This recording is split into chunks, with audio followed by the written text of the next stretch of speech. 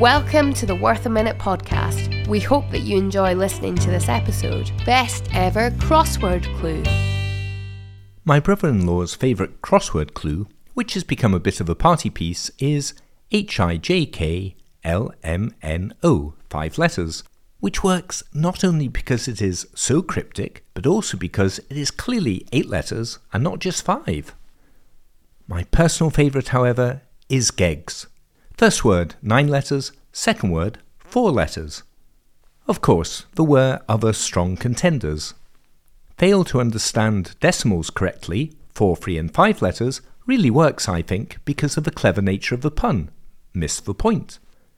As for Amundsen's forwarding address, 4 letters, it's the contrived and surreal nature of that pun that raises a smile for me, with mush being a kind of forwarding address, I suppose, when directed towards huskies. And bar of soap, 6 and 6, achieves the same effect for its solution, Rover's Return, being the pub in the TV soap Coronation Street.